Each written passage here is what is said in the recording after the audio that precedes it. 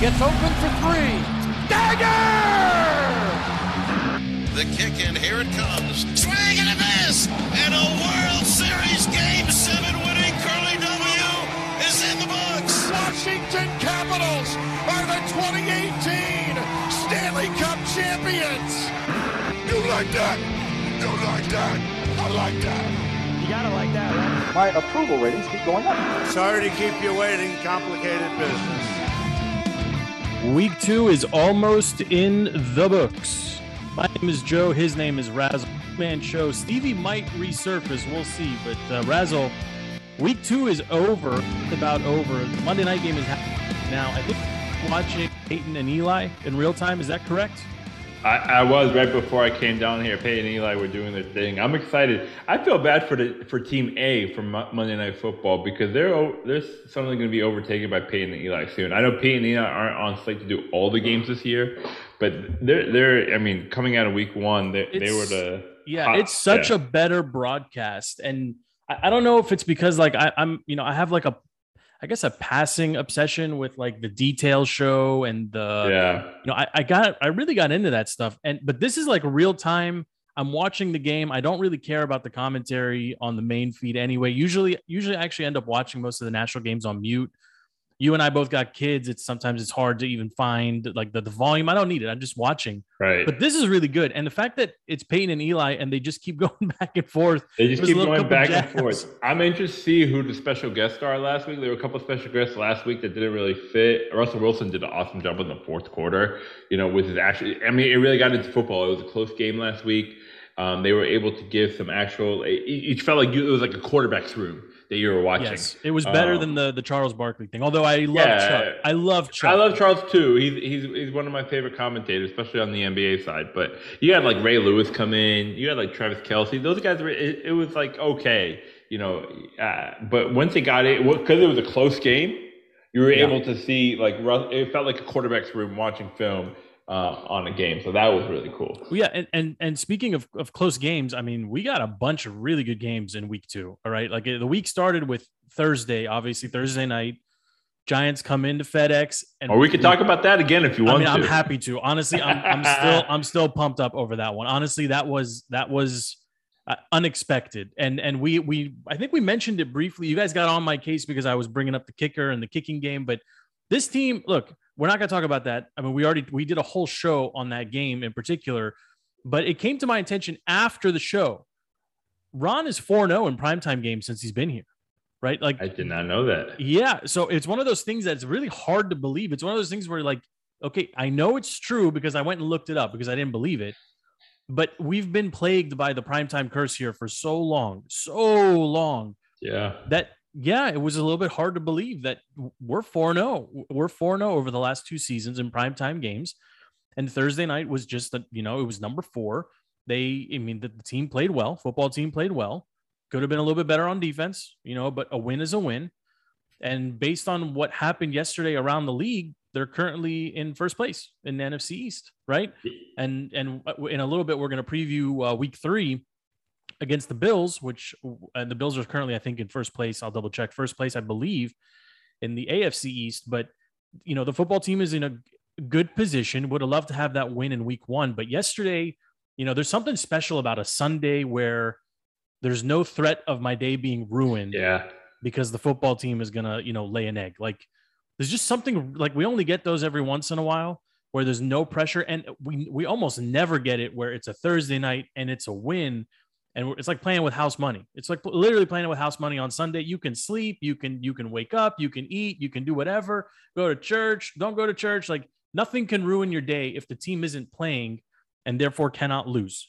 Yeah, and you don't have the guilt of having Red Zone on instead of the Washington football team. I know that's something that I end up doing is I'm torn between watching the actual football team game versus watching Red Zone where I can get clips of the game, but I can also catch up on my fantasy, catch up on my bets, and see what's going on elsewhere around the league. Because I mean, like you said, there were a couple of good games, especially in the early slate. We saw the Eagles. We see it's hard after week. Can we 2 talk about the Eagles? Can we talk about the Eagles for a second? I mean, the Eagles were the national game. You guys know I'm not a big Red Zone guy. It's too much stuff happening. Once upon a time, I used to love it, and I would sit there for however many hours my kids would let me, and just watch everything. And it's It was great, but I just can't do that anymore. I can't. Red Zone froze for a couple minutes yesterday, like all over it, and the internet almost shut down. Like people were freaking out over Red Zone. I mean, Scott Hansen. Yeah. I mean, it's not for me, but I did get a chance then to watch the two games that were broadcast here in DC. I got to watch, a good chunk of the Eagles game, and I watched a ton of the Steelers game as well. But primarily I want to talk about the Eagles game because there was one play in particular. I think it was the beginning of the second quarter. I like series of plays. I could not stop laughing. And it's one of these things where, like, if I told you that Jalen was going to drop back in his own end zone and complete a 91-yard pass to the 4-yard line of the opposing team and they wouldn't score. And not only would they not score, it would be comical, like laughable, hysterical, terrible play calling. I don't know if anybody would believe me. Like the Eagles, there's two things I came away with from that game. They might not be as bad as everyone thinks they really are. There's some offensive weapons there, some.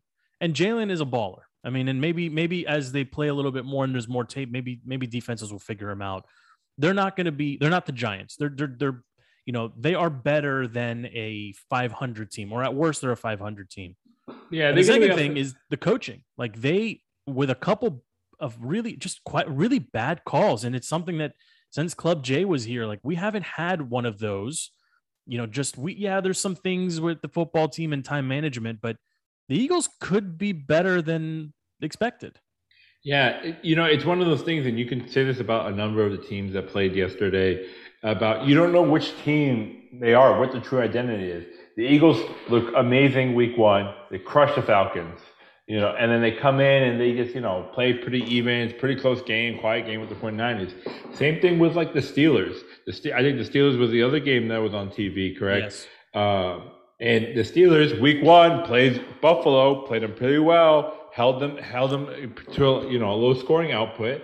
But then they come out and they beat them, and then they played the Raiders yesterday, and it's kind of a dud. Buffalo, same story. Last week, yesterday. I know Tua got hurt early in that game, but he's not any good. He's not good. But I'm saying there's like a lot of these teams, the Eagles, the Steelers, the Bills, you still don't know what to make of them this early in the season, week two. I know there's a couple of teams, and the Saints. I mean, I know your beloved Saints, they put up a dud yesterday against Carolina. Well, that's because Jameis. Jameis forgot what TV was on again. I mean, he went on week one, and he's getting crushed. I mean, that was a pitiful performance. I mean, from the Saints. Yeah, the Saints offense, something doesn't seem right about it. I mean, Alvin Kamara, he's on my fantasy team. I know he hasn't cracked 100 yards combined in the two games. Yeah, a guy I think Michael Thomas is out. I think he had 8 carries for 10 yards yesterday or something. It was the offense looks. Yeah, I'm with you there. I mean, that offense looks weird. The Raiders, maybe the other Gruden has something there because that team just looks very complete. A couple years ago, everybody was killing him for trading away studs on both sides of the ball. He's quietly put together a nice team. I mean, they came east and they handled the Steelers. That game was not as close as the scoreline indicated to be. And I watched a good chunk of it. I mean, they got some talent there as well. It's a crowded. The AFC is super crowded. So, ultimately their success is really, it's more pinned on how the other teams around them play because they're a middle of the pack or upper of the AFC group, but based on some of the other games that we saw, and I want to talk about Sunday night because that was just an incredible performance, a very gutsy performance by the Ravens. We can get to that in a second. The Raiders just aren't in that top tier of AFC teams, but they're not. I mean, they'll beat up any NFC team. That's kind of my gut. Yeah, the one thing about the Raiders that you realize is Derek Carr is like a very underappreciated quarterback. Like he's been there for a number of years, has been solid. I know him and Gruden's relationship didn't start off on the great note, but they've been pretty good recently. But I just feel like Derek Carr has been underappreciated.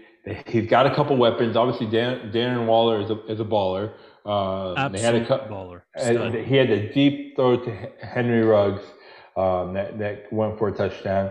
So I'm excited to see what this Raiders team is able to do. Obviously, they got the new stadium in Vegas. They're excited to be in Vegas now. But those, I mean, I'm not going to bring up again how my Super Bowl pick for NFC and the Rams pulled out a victory yesterday, but we'll leave it to the side. But yeah, to move to your earlier point, the Sunday night game it lived out to exactly what we wanted. All day the games were pretty much, there were a couple close games. We saw the Cardinals and the Vikings come down to the last minute field goal. We saw the Cowboys almost screw it up. By the way, did you hear about the Vikings? The Vikings radio call. They called it as a made field goal, and we're going nuts. No, I didn't hear that. Yeah, man, it's one of those bloopers, one of those radio or audio bloopers for the ages. And some of those camera angles are weird. So yeah, some of that stuff happens. But the Vikings outplayed the Cardinals, and really based on the Cardinals' Week 1 performance, I expected the Cardinals to blow out the Vikings. Like the Vikings just, they're such a weird team. Like some weeks they look like they're unbeatable. Other weeks Kirk looks like the Kirk that we know. It's kind of susceptible to the bad decision making. Right. The offense start and stop. No real rhythm. They should have won that game, and the Cardinals should be 1-1, but that's not what happened, and it's, the NFC West continues to just kind of chug along. I think 3 of the teams are 2-0, and the Seahawks are 1-1, and they lost at the buzzer as well, right? I mean, in overtime, and the Titans didn't look good for a lot of that game, and then Derrick Henry just showed up and was like, I feel like something happened. Derrick Henry must have said something, because it went from we'll see game plan to just give me the ball and get out of my way. That's the thing. I mean, the Titans are another team. In Week 1, they look like duds. They played the Cardinals. They looked like their defense was a mess. They weren't able to move the ball. And here they came. They were behind in the game. I was following the Seahawks game. They were behind. They came back, pushed it to overtime, and then they were able to squeal it out. So there's a lot of teams you really don't know what their real identity is. Are they going to be legit contenders for the playoffs this year or not? But to move on to the late game, I'm not a Ravens believer. I think Lamar Jackson is very, very overrated quarterback. I think there's a number of quarterbacks I'd rather have instead of Lamar Jackson. But I have to give him a round of applause. They pulled that one off last night. Granted, the Chiefs did fumble on the last drive, and I think if Patrick Mahomes was able to get the ball back, they probably would have won. I was about to put money on the game right after the Ravens had scored the touchdown. Oh, okay. I agree. If Mahomes has the ball at the end of the game, he's going to win. Right. He's going to score. If he needs to score, he's going to score. And that offense was moving just fine. But I'm with you. The Ravens, I'm not a big Ravens guy. Yeah, we can't be. A lot, these guys be living here in yeah. I mean, we can't avoid them being this close to them, like just from proximity. But man, they deserved that win yesterday, and I loved. Mm-hmm. I was watching that game in real time last night. I don't know what I was still doing awake, but it was a good game, and I was enjoying it. And Harbaugh on the sideline when he comes out, Lamar, you want to go for it? Like that's a coach that there's a couple of things that we have to discuss here, or at least just state. That's a coach that knows his personnel, and he knows what he's got, and he knows that if he needs a yard, there's a couple different folks on that roster that can go get it. Primarily the quarterback, he can go get it. That's not going to be an issue for him.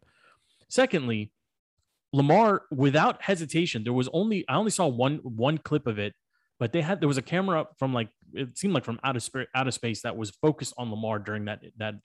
Lamar didn't even take his helmet off. He saw Harbaugh. He said, and he literally just gave him one nod. Like it wasn't like a yeah, okay, we'll see. No. He was like, yep. And he just turned right back around and went right back to the huddle. That's a confidence builder. That's the coach. It's not like Lamar was going to say no or anything like that.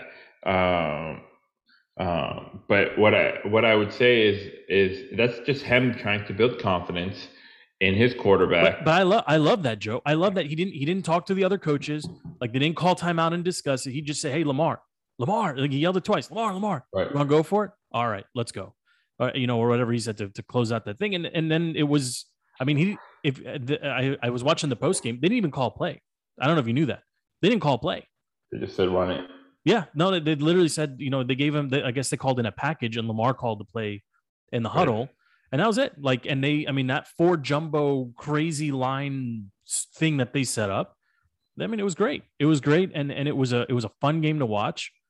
The Chiefs, maybe they're not going to go. I mean, I read something, Joe. This is the first time since 2017, I think, since like week 6 of 2017 or 2016, that the Chiefs haven't had a share of first place in the AFC, in the AFC West. This is also the first time that Patrick Mahomes has thrown an interception in the month of September. Well, and Andy Reid is basically unbeatable in September. Right. There's a whole bunch of these narratives, right? But Yeah. maybe this Chiefs team is, maybe they're not as unbeatable as they have been in previous years, or maybe just the rest of the league maybe has them figured out just a little bit. It's also a fluky thing and a fumble at the end of the game. Like 36 points. The defense obviously was a little scary, letting the Ravens go up and down the field on them like that. Lamar Jackson was making plays with his arm and with his legs, so I'm not worried about the Chiefs because they'll be there at the end and they'll be there in the AFC Championship at least. And we'll see like who out. Like we said, the AFC West is a little deep with the Broncos. Your Broncos 2-0. 2-0. Look at that AFC West. Look at that AFC West, Razzle. Raiders are 2-0, sitting on top.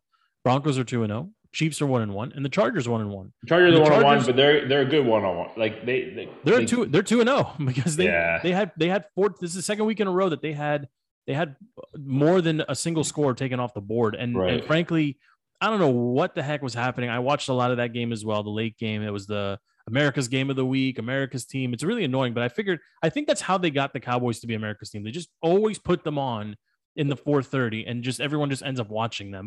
And they put Tony Romo on the broadcast. Yeah, and he was up there with his like non-shaven face, looking all cool guy Tony. But I love cool guy Tony. He calls a good game, right? Like I'm not gonna kill him for it. He called a good game, but there was a series towards the end of that game where Herbert they score and they have it called back on an illegal shift, which was bogus. And then they played. I think they whistled the play dead as he was falling backwards trying to heave the ball. Like they lost however many yards it was. I mean, that's points off the board. That's the second week in a row. We saw that here in DC the week before. He had points taken off the board. So like that Chargers team is sneaky good. And our guy Sugar Free Lucas came on and was talking about him, and I think we humored him, but in reality, I mean Herbert is a stud. All of a sudden, this league, Joe, has got tons of young quarterbacks all over the place. Mm-hmm. That seemed to like it's almost like we're watching the passing of the guard, like in real time. Like for every Rodgers story, there's like 3 Herbert stories. Yeah, Brady is timeless and amazing. Mahomes is also amazing. Like there's a lot of young quarterbacks. I mean, we're about to meet. We're about to go head to head with Buffalo, another young quarterback. Like there's a lot of really good young quarterbacks that are honestly just all of a sudden everywhere. Yeah, I'm looking around at this listing of teams. I'm just thinking of we had the Bears and the Bengals. You got 2 young quarterbacks there. Obviously, Dalton's the starter right now, but Burrow looked a little suspect yesterday. Hope to see a little bit more from him. With Kyler, Herbert, Lamar, Patrick Mahomes, like there's so many. Baker Mayfield. We didn't talk about the Browns. I know they played a weak Texans team that just has a mess at quarterback. Tyrod's out. They can't play Deshaun because Is it Tyrod? Is it Tyrod or Tyrod? Nobody seems to know. It's Tyrod. Is it? Let's go with Tyrod for consistency, and if we got it wrong, somebody will come correct us. Yeah, I mean, look, there was one other thing that really just kind of stuck out to me, at least to me, watching like all the games this week. Every team that's going to be successful, I think, for the next several years is going to have a very big physical blocking running back. I don't know where that came from, but all of a sudden, that's what you need. You need somebody who can pick up the blitz, consistently, and there's only like a handful of teams that have those. And it's just, again, I watched a lot of football, yesterday, and it's awesome to be able to watch without the pressure of the football team, like potentially ruining my Sunday because they just go out and stink it up. But every team that I think is going to be in the mix, with the exception maybe of Baltimore and Kansas City, they all have very big, imposing running backs, or at least a body they can put back there to pick up a blitz. It's just something that I saw.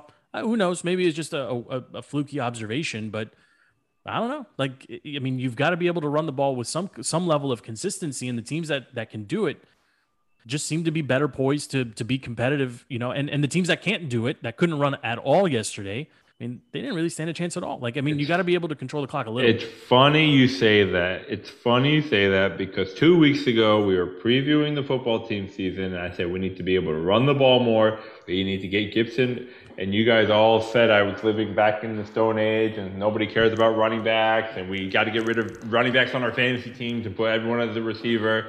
Well, that's for your boy Peter. That's Peter. Yeah. No, I mean you're right. I mean look what happened with the Chiefs yesterday. They had the running back put the ball on the ground and they lost them the game. You know, you have to be able to run the ball in this league to be. Obviously, the passing game has taken over. We've seen a lot of high-powered offenses like my Rams.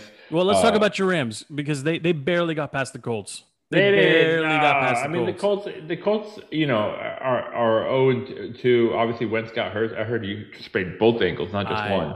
Listen, I'm not a Carson guy, but I feel terrible. Like this guy he's just injured. He's always injured, and it's always like something with him, and it's terrible. I'm not gonna kill him for getting injured. He got injured, and so be it. He's injured. Like what can you do?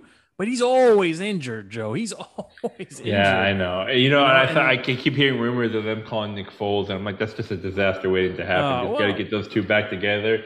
Nothing's worse. Listen. There's no disaster greater than what's happening in Miami right now, right? Yesterday was, that wasn't football. That was something else, right? And the Bills are a really good team. But that same Dolphins team beat the Patriots last week. I understand. But the Dolphins stink. The Dolphins stink. Yeah, we'll see what happens. They don't have a quarterback. They don't have a backup quarterback either. I don't know. Come on, Jacoby's a solid backup quarterback. No, dude, he's a solid 50 pounds heavier than I remember him being. That dude should have been playing fullback yesterday, not quarterback. I don't know what was going. I couldn't believe my eyes. But Tua, look, we're not scouts. Tua never looked like the answer there. He doesn't look like the guy who's going to get it done. I think they knew that. They were trying to get Deshaun Watson all offseason, and they just couldn't put together a package. Why aren't they still trying? He's still on. He's employed. Because the NFL won't let. The NFL won't let him play. They won't let the Texans play him. They're going to suspend him. And there's one more game. Hold on. There's one more game we got to talk about, and then we'll take a break and we'll get into Week 3 preview with the Bills, the Falcons and Buccaneers. I don't know how much you saw that. Did you watch any of it? Or were you just red zone? I red zoned it. I thought the Bucs got up early. Gronk got up two early touchdowns. The Falcons were, putting some offense together. But then Matt Ryan, you forgot what team he was playing for, and threw a couple of pick sixes. He looked. He's that bad. Falcons team didn't look as they looked much better, and it was kind of fluky. The two. No. They look much better, Joe. They put up 25 points, and they looked a little bit better doing it. They're not a good team. They're not a good team. They need to let Matt Ryan do something else to end his career. And they need to have him, kind of like Peyton did, or like what Matt Stafford's doing right now, is just go find somewhere else. Every time we open a door for you, you're gonna make it about the Rams. I know. That's what's gonna happen all season long. I love McVay. They should send him to they should let him go down south to Miami and play quarterback there because they need a quarterback. So. We haven't brought up, our beloved Tom Brady yet today, and he did look good. He's not my beloved. I can't bet against him, but you can't bet against him. No, I'm not gonna bet against him. I had him parlayed just on the money line because I didn't trust the spread. I think the spread was like 12.5 or 13.5 in that game. But I had him in my money line parlay, but the Cardinals screwed me over, not covering the 3.5. But no,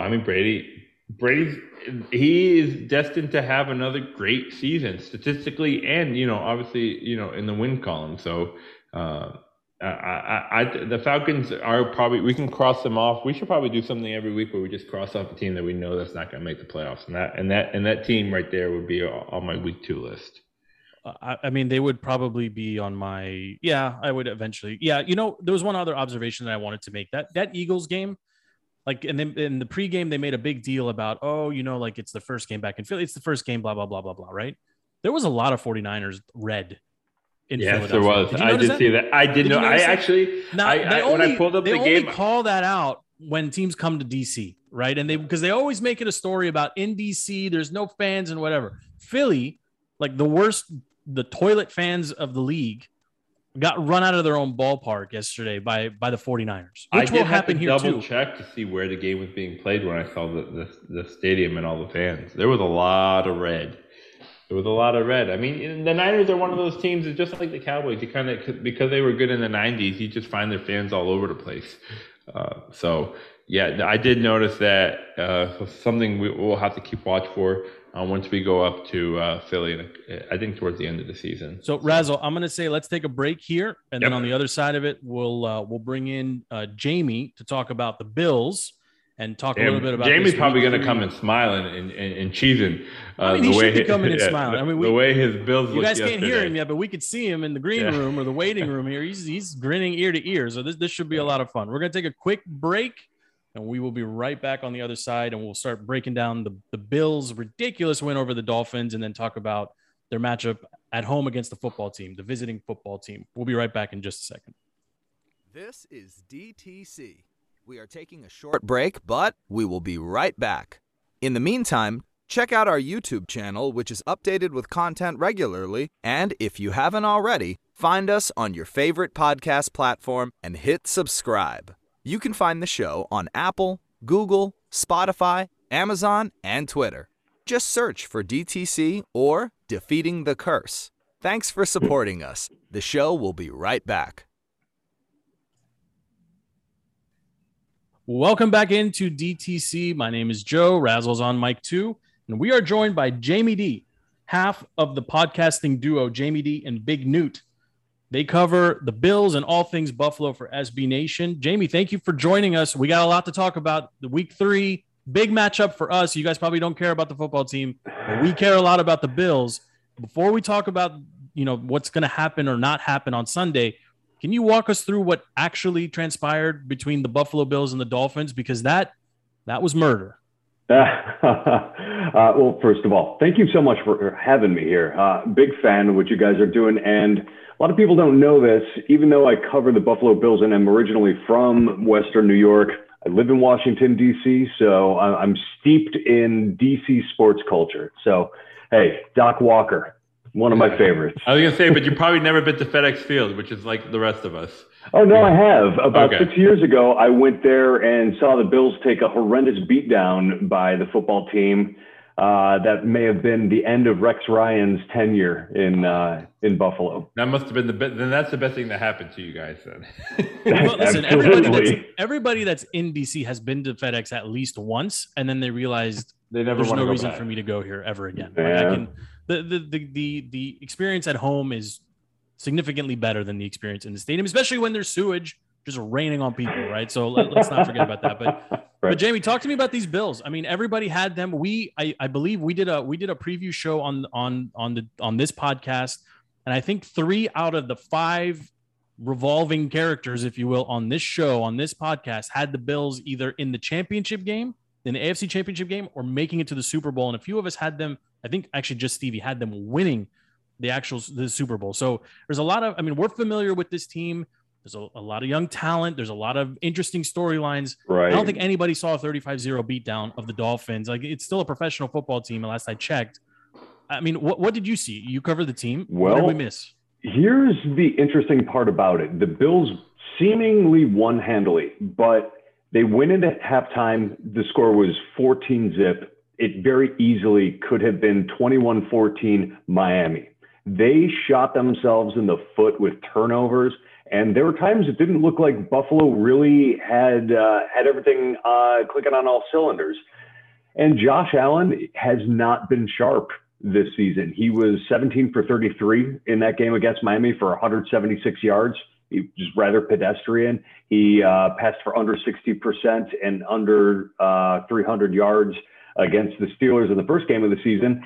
And frankly, Allen looks like, well, 2 things are going on with him. He doesn't quite have as sound of mechanics as he had last season. You see a little bit with his footwork. He's opening up his front hip too soon. And the other thing is, seems like he's trying to be a little too perfect out there. You know, he has that record-setting deal that he just signed. I would think that there's probably a little bit of pressure getting to him as a result of that.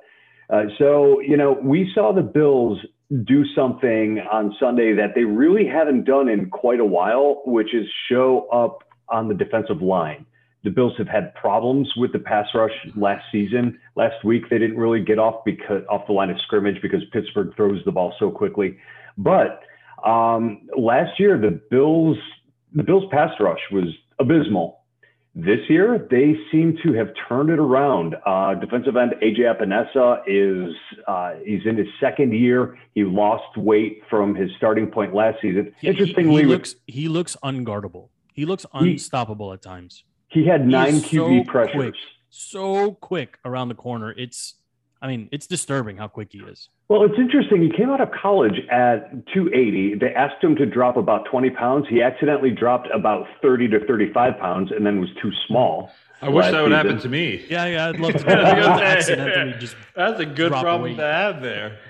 Right. And now he's playing at the weight that they prescribed for him. And yeah, I mean, I watched some film of him against the Dolphins, and it was unbelievable, the combination of strength and power that he had. And first-round draft pick Gregory Rousseau out of Miami, the thought on him coming out of school was he only had 1 year of college. He's probably going to be a project. He didn't play last season because of COVID.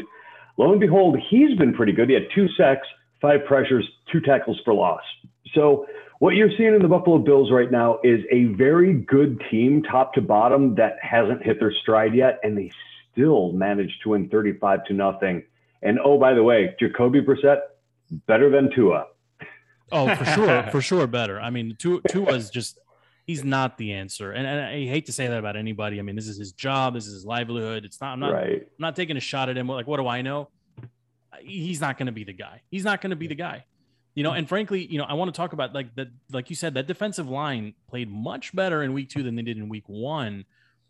And that's probably one of the biggest weaknesses. And if Steve was here right now, he'd be just railing on and on about the Washington, that offensive line. They are susceptible to giving up pressure, especially off the side, because a rookie, I mean, Sam has played better. Joe, I don't know if you agree with me or not. I mean, he's improving, but he's going to get beat.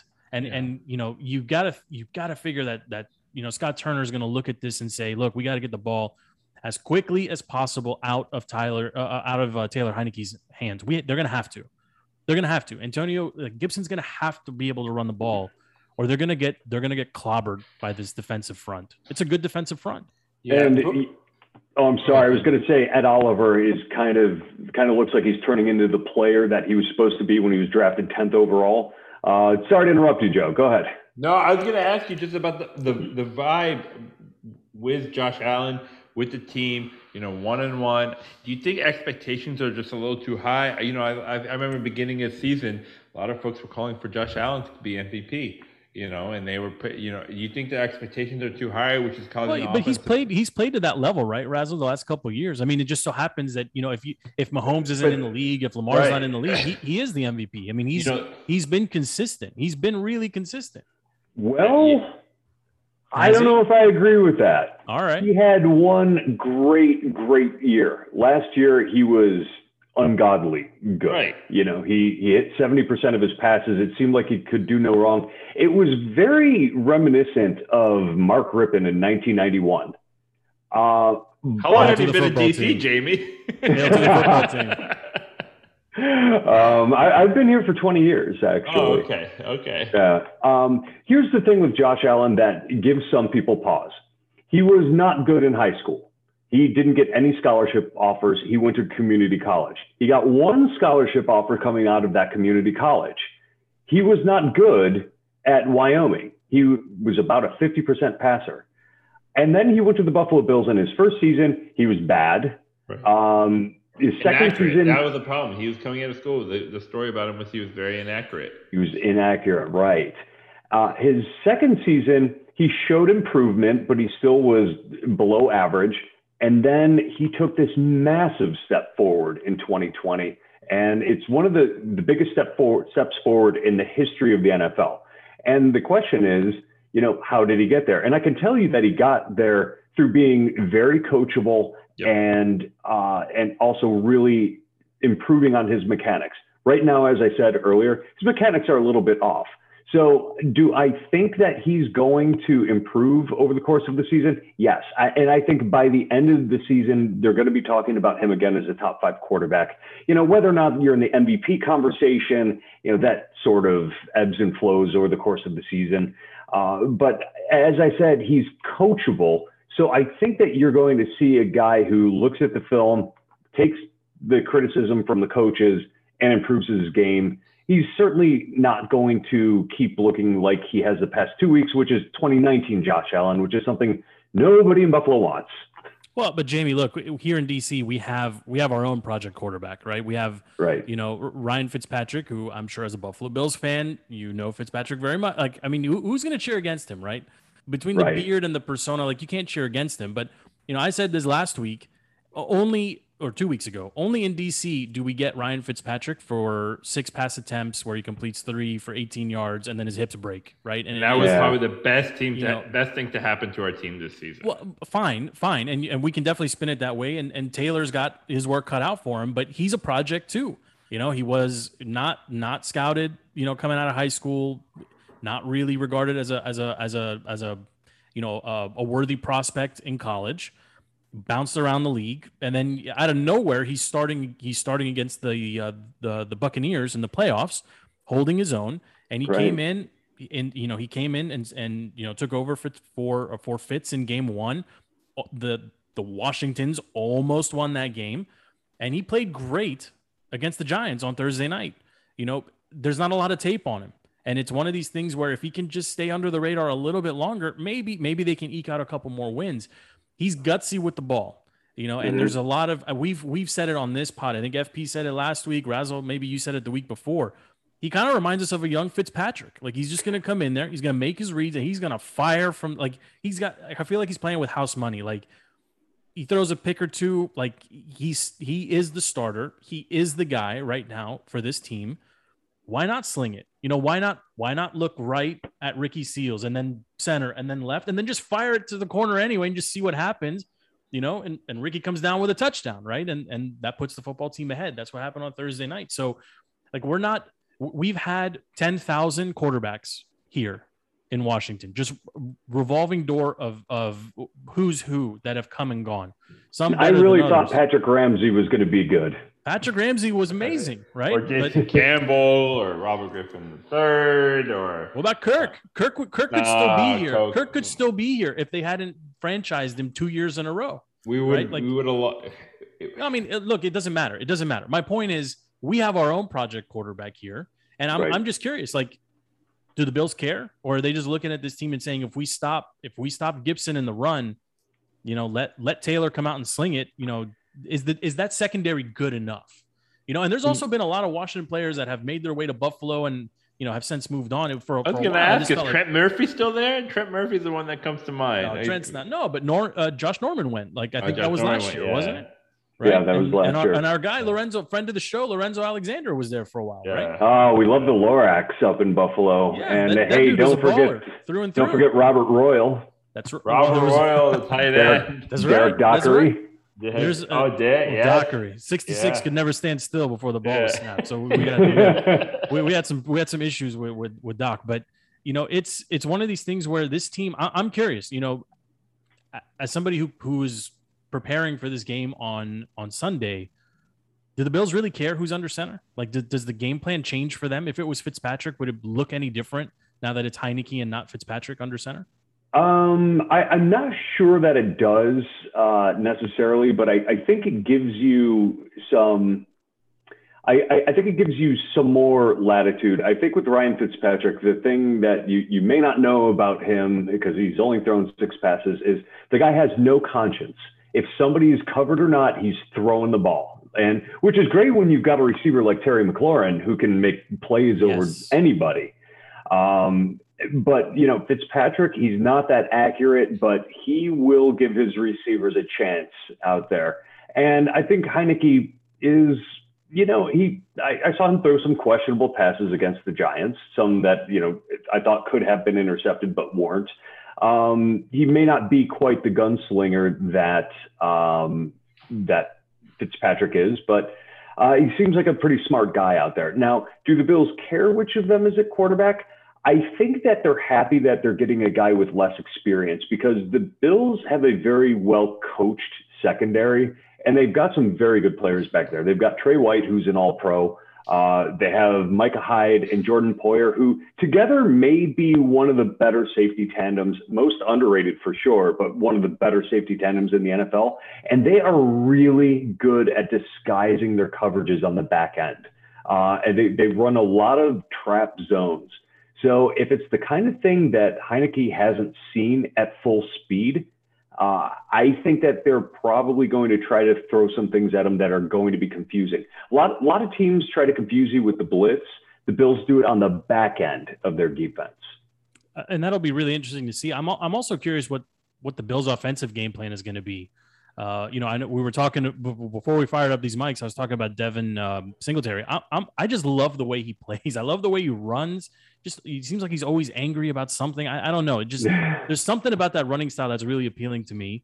And maybe because I'm a child of the 90s or at least football of the 90s. And I just remember, big shoulder pads and people just trying to run through people instead of around them for the most part, with the exception of a handful of running backs. But I mean, this team can run. I mean, the Bills they have some options there. And frankly, Washington has been susceptible to giving up some sizable or chunk yardage to, players that really, or on plays that shouldn't have allowed it. I mean, we saw a long touchdown run get called back, from Daniel Jones, right? He ran like a 70-yard touchdown run that got called back. Yeah. I mean, Josh Allen can run too. I mean, he's mobile, right? He's not Lamar, but he knows how to make plays. He can make plays. He can extend a play. And if there's space, he's surprisingly Washington's fast. Got some slow linebackers right now that they don't have a lot of answers. The outside linebackers are not very quick. If Josh turns the corner, he's going to get, instead of 4 or 5 yards, it could be 9, 10, 11. That's going to make for a really long day for the football team. I would say that one of the places where Washington has a distinct advantage is their defensive line going up against the Bills' offensive line. The Bills' offensive line, especially the interior positions, guard on both sides, as a matter of fact, has not been good. In fact, the left guard, John Feliciano, gave up, I believe it was 10 QB pressures in week 1. The left tackle gave up 5 pressures and 3 sacks. He also had 3 holding calls against him. So I'm looking for Chase Young and Daron Payne having a big game against the Bills because I don't know. That's what I like to hear. I mean, I love it. I love that. Yes, let's do it. And the Bills have a good left tackle, Deion Dawkins, but he very clearly has not recovered. He missed a month with COVID. He was hospitalized for 4 days. He lost about 20 pounds, and he's probably still not himself yet. And that was right at the beginning of training camp, so he missed almost all of camp. Feliciano lost 20 pounds in the offseason, thinking that it was going to make him quicker. It seemed to make him weaker and didn't speed him up at all. So, that's going to be a problem. Now, will the Bills be able to run the ball? Well, I think that the runners they have Devin Singletary, who is really shifty side to side. He's got amazing vision. Then you've got Zach Moss, who's about the same size. They're not huge guys. They're just a little over 200 pounds. But Zach Moss runs with a ton of power. In fact, he scored 2 touchdowns yesterday that he should have never been able to get into the end zone with the hits that he took, but he still got in there. Last season, and the Bills have the same offensive line they did last year. Last season, Devin Singletary had the fewest yards per carry before contact, second fewest of any back in the league, and Zach Moss was in the top 10 of that. So they were being hit in the backfield all the time. That's an offensive line problem right there. That's a big offensive line problem. Yeah. So I foresee the Washington defense stopping the run cold because I don't think the Bills line can hold up, and that's what's going to hold them back this season, if anything. Yeah. So I mean, I don't know if you're a degenerate betting man like myself and Joe.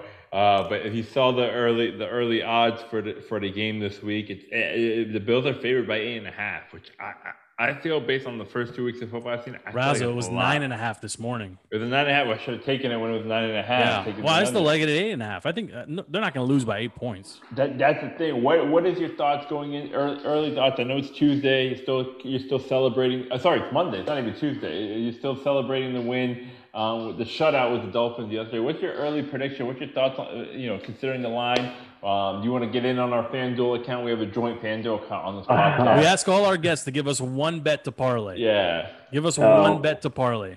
I would take Washington with the points on that. I think this is a game that they can keep close if they want to.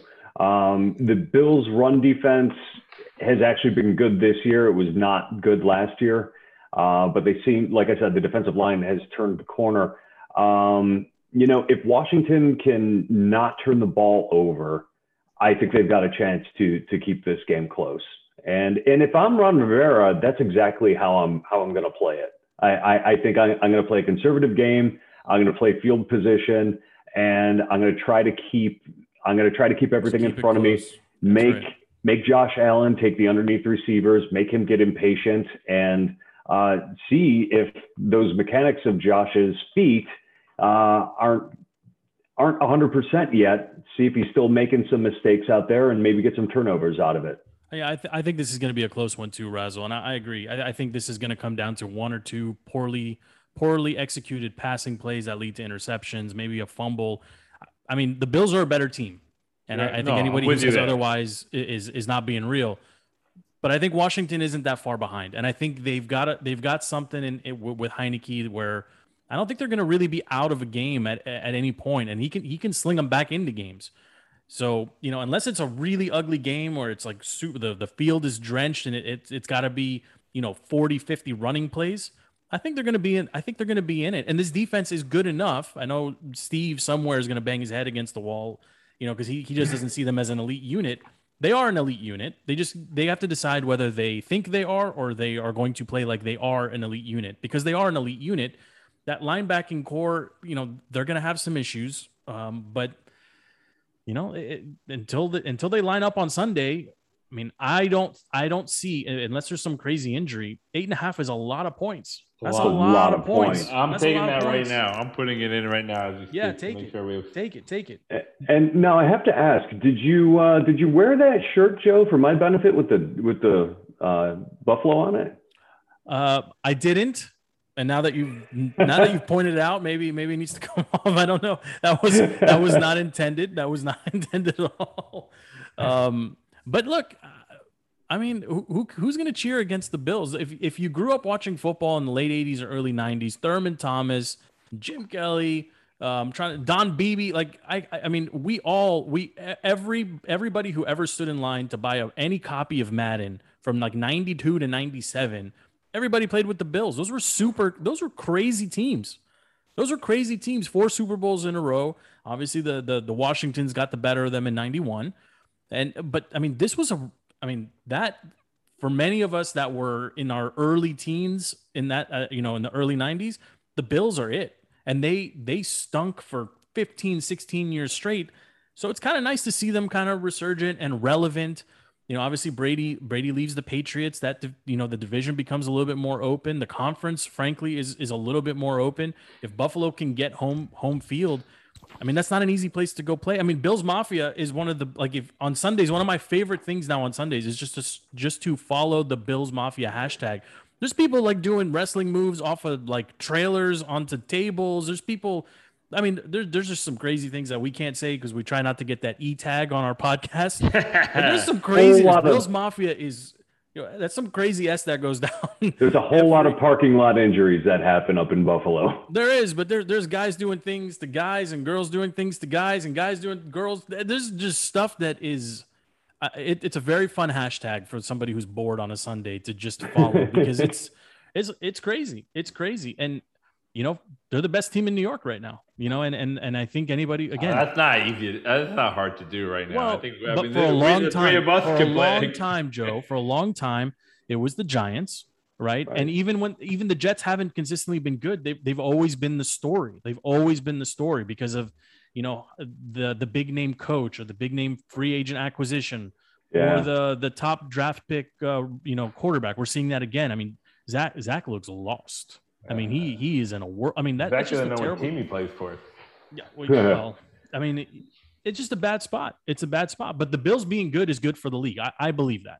Even a couple years ago, they were putting some of the home games in like Canada because I was like, what's going on here? Like, this is the Buffalo Bills. Like, you got to like leave this franchise alone. Leave them alone. So, you said you were the best team in New York, and us Western New Yorkers usually like to point out that they're technically the only team in New York. Yeah, because that was playing Jersey. That's a good zing. Yeah, that's a good zing. Eat Rutherford. Right. So, Jamie, give us your winner. Who's going to win this game? Give us a score. Give us something to work with. I think the Bills are probably going to win this, and it's going to be a score like probably 24-21. Okay, that's a cover. I'll take that. Razzle, who you got winning? What's the score? No, I think it'd probably be something about like 26-21, something like that. I think it's a close game. I think it's a one-possession game. I think the Washington football team will probably commit some sort of turnover at the end of the game to screw this up. But I like what they're doing out in Buffalo. I like the coaching staff. I think they've had consistency in the coaching staff. I know Brian Daboll was trying to was in the running for some head coaching job, but ended up coming back. Right. So I like the consistency that they have there, and they're one of my top teams. Obviously, we'll see what the Chiefs do. We'll see what the Ravens do, and also the Browns. Can't forget about the Browns. We'll see. I think they're in that top 4 of the AFC. And you got the Commanders winning or the Bills, or the Washington, whatever. We're the football team. No, I have the Bills.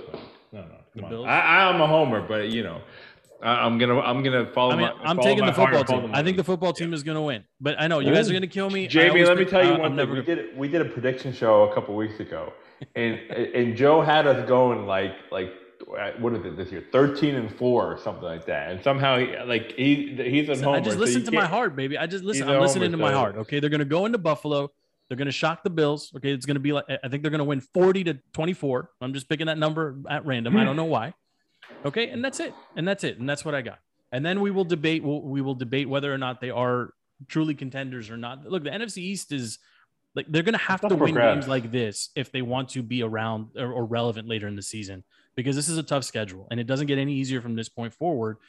These are the types of games where Heineke and again this defense. This is a moment. This is an opportunity for them to get right against a quality opponent. And if they can, even if they end up losing, but it's a closer game, like they have to show some progression on defense. They have to look better than they've looked the last 2 weeks, but I think they're going to win.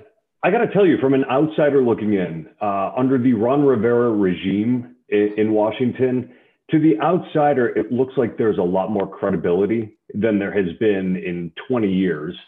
And it seems like it's still the football team that's really moving in the right direction. Yeah, but you know what? You're cursed by the owner, but I sort of feel like the only way he was able to get Ron Rivera in the door is Rivera said, I'll do it, but the first time you say one word to me about how to run my team, I'm out.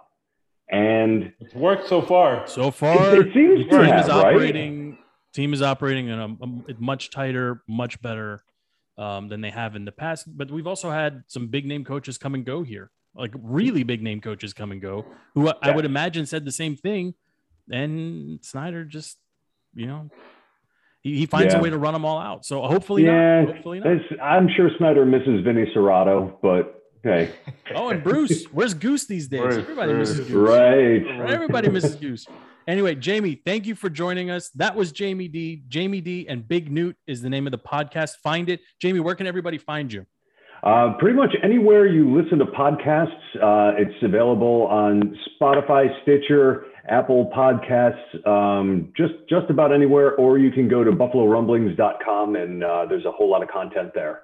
Jamie, thank you very much for joining us. We appreciate it very, very much. I've had a blast, and anytime you want me back, I guess it'll be another 4 years. I'll be there. See you in 4 years. Listen, we might see you in 4 or 5 days. We could do another. I can do another. 30 minutes. We could do another, or we'll see you in February. How about that? Oh, wouldn't that be something? Oh, Wouldn't that a be Super Bowl something? preview show is what we're doing tonight. That's Nice. right. It's not week 3. It's Super Bowl preview If it's show. according to Razzle. February, we're coming to visit you in DC. All right, we're doing a live show together. If we're getting together, 100% lock it in. Absolutely. Sometime in late January. I'll pay for drinks. There we go. Thank you very much, Jamie. Thank you for joining us. Razzle, thank you for making time as well. This show will be up and available in about 15 minutes. Wherever you get your podcasts, you can find us. Defeating the Curse, just search Defeating the Curse or DTC on pretty much every single platform there is. You can also listen live on The Contender at any time using the Contender app. Thank you, Jamie. Thank you, Razzle. My name is Joe. This has been Defeating the Curse. Until next time, we are out.